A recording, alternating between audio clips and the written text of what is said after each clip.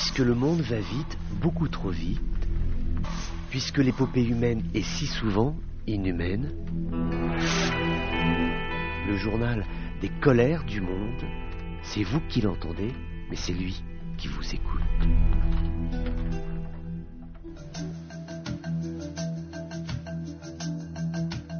Bonjour à tous, bienvenue dans ces colères du monde. Il y a de la persévérance, il y a de la ténacité, il y a la volonté de gagner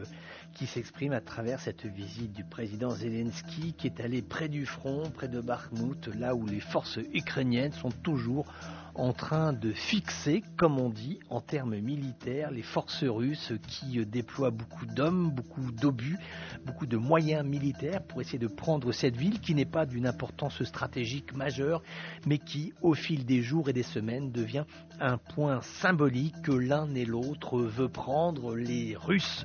pour pouvoir marquer une victoire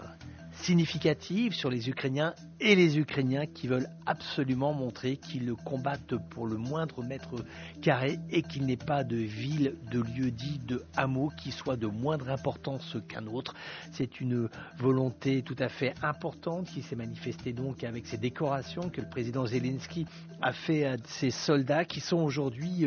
exposés dans des conditions de combat qui sont extrêmement difficiles. Nous sommes au mois de mars, l'hiver commence à tourner le dos aux hommes qui se battent et c'est le printemps, c'est le redout, c'est le moment où la glace et la neige fondent, le moment où le terrain se gorge d'eau, où il devient extrêmement difficile de combattre parce que la boue est partout, parce que la boue freine, la boue gêne, la boue empêche les blessés d'être évacués, elle ralentit les offensives des uns et des autres. Le théâtre d'opération devient un lieu extrêmement difficile à manœuvrer. C'est donc dans ce contexte de grande difficulté que le président ukrainien s'expose. Il prend le risque d'aller aux abords de la ligne de front, mais il le fait quand même parce qu'il estime que c'est nécessaire. Envoyer un message à l'ensemble des combattants ukrainiens, une façon de leur dire que de toute façon, le régime ne baissera pas la garde, qu'il tient absolument à fixer, encore une fois, l'armée russe à Bakhmout afin que celle-ci y